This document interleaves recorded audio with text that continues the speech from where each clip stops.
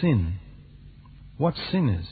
People talk about sin, but they don't very often understand what it is. And when we realize that sin is what makes us distant from God, it's important for us to understand it.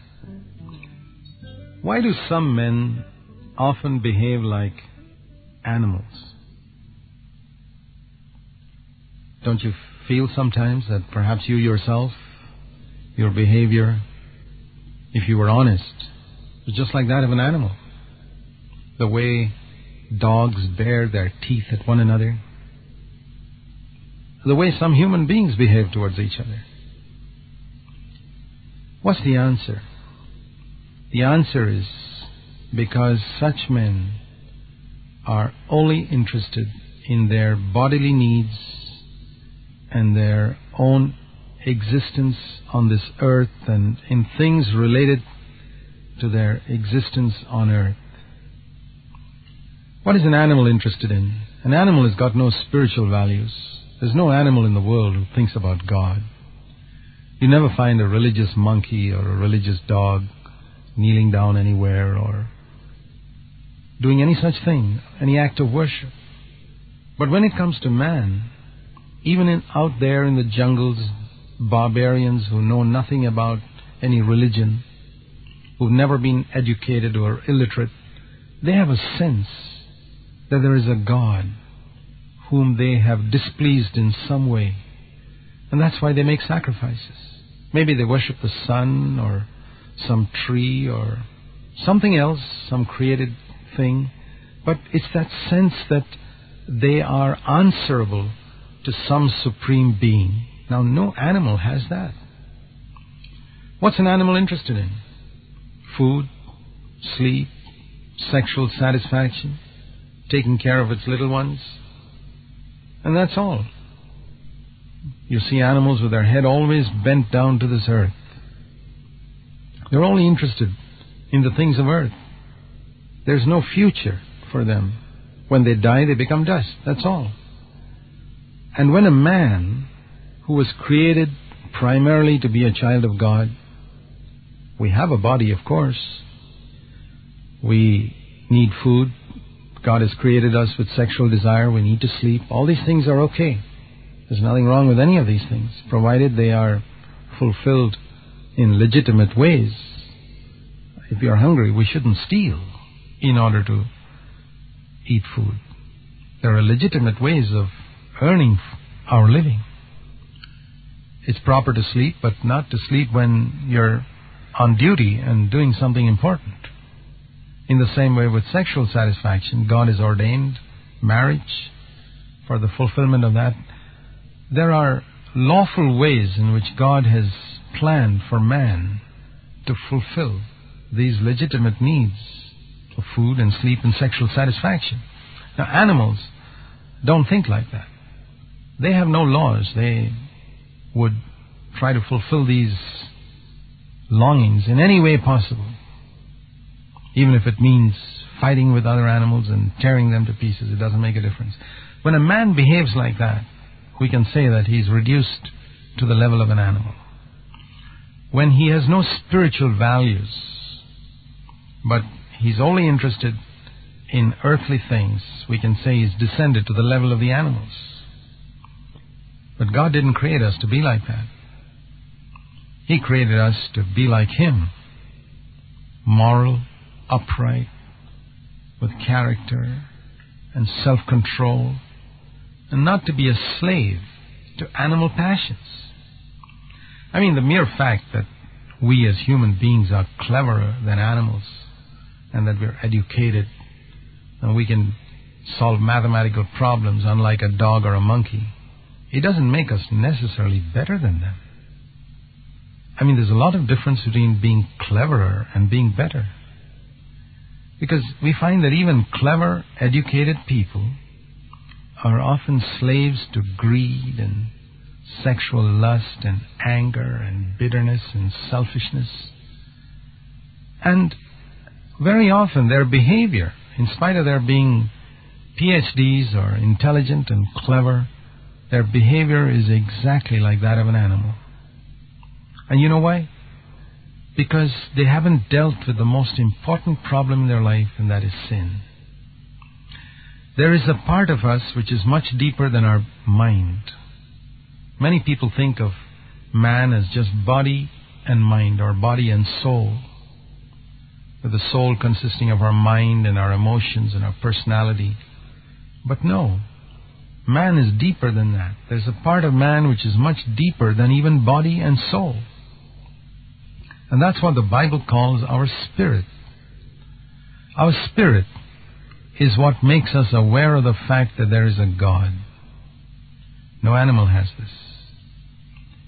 And all the chaos and confusion and diseases and evil in this world are the direct result of man disobeying God, ignoring what his spirit is prompting him to hear, the voice of God, ignoring that, and listening to the devil.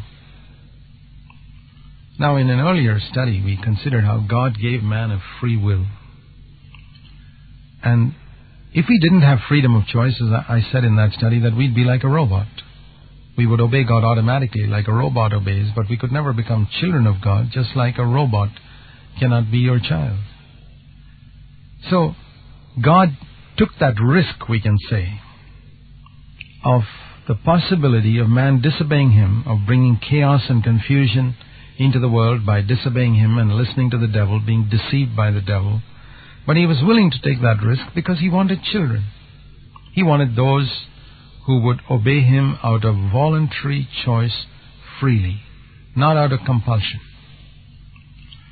The first man and woman that God created, the Bible says, their names were Adam and Eve. They were created innocent, and they had to make a choice if they were to be holy.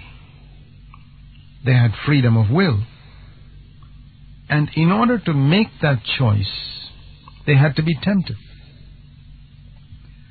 How do you know, for example, whether your child will obey you if you put him in a room and say, you can do whatever you like? Supposing when you're going away from home, you tell your son, your little boy, you can do anything you like till we come back. You never discover whether your son is obedient or not. If you want to find out whether your son is obedient or not, you should say something like this. Well, you can do anything you like in this house except one thing. You should not open that tin of biscuits and eat any biscuits while Daddy and Mommy are away. When you make one restriction like that,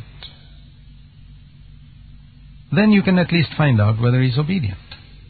He can play, he can do anything he likes, he can read books or do anything. But there's one thing you've told him not to do. And when you come back and you discover he has done that one thing which you told him not to do, you discover whether he's obedient or not.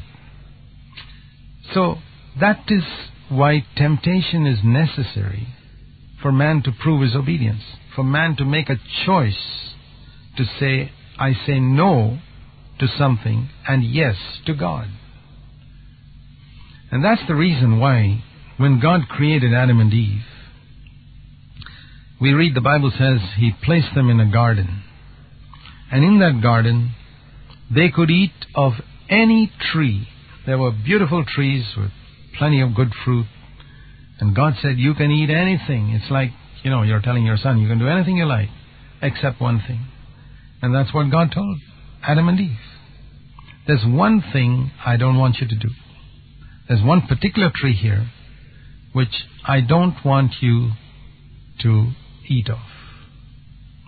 It wasn't very difficult. There were 1,000 trees which had excellent fruit which they could have gone to. There was another tree called the tree of life which they could have gone to also.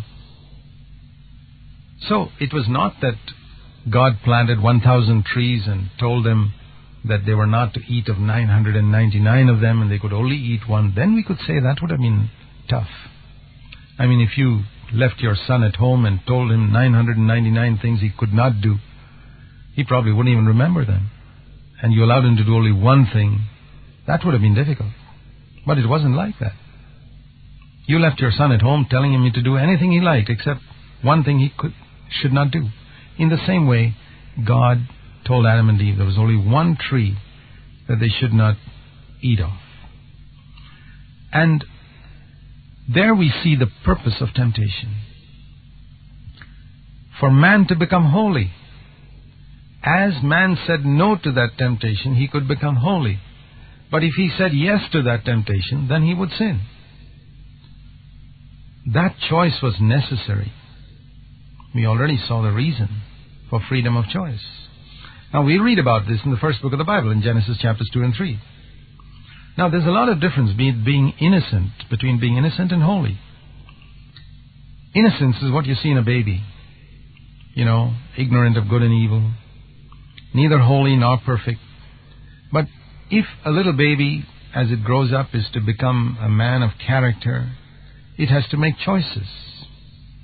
Adam, in a sense, though he was physically like a grown man, was in a sense like a baby, innocent. And he had to make a choice of refusing evil and choosing God in order to be a mature spiritual man, which is what God wanted him to be. Now there we understand the reason why God permits us to be tempted with our passions, with things that we know are wrong, and why God allows Satan to come and tempt us. And when we refuse to yield to temptation in our minds, you know what happens? Every time you say no to a temptation, you're developing character. And the type of person you are today is the net result of all the decisions that you have made in your life so far. If others around you are better, it's because they made better choices. And if you're evil, it's because the choices you made were evil. We can't do anything about the past, but we can do something about the future. This is sin, to choose evil. Holiness is to choose God. Jesus has come to show us this so that we can know what is good for us. And He's not only come to show us what's right, He's come to help us. Will you pray a little prayer right now and say, Lord, I can't do anything about the past years of my life, but I want to do something about the future. I want to choose what will please you. Lord Jesus, help me. He will help.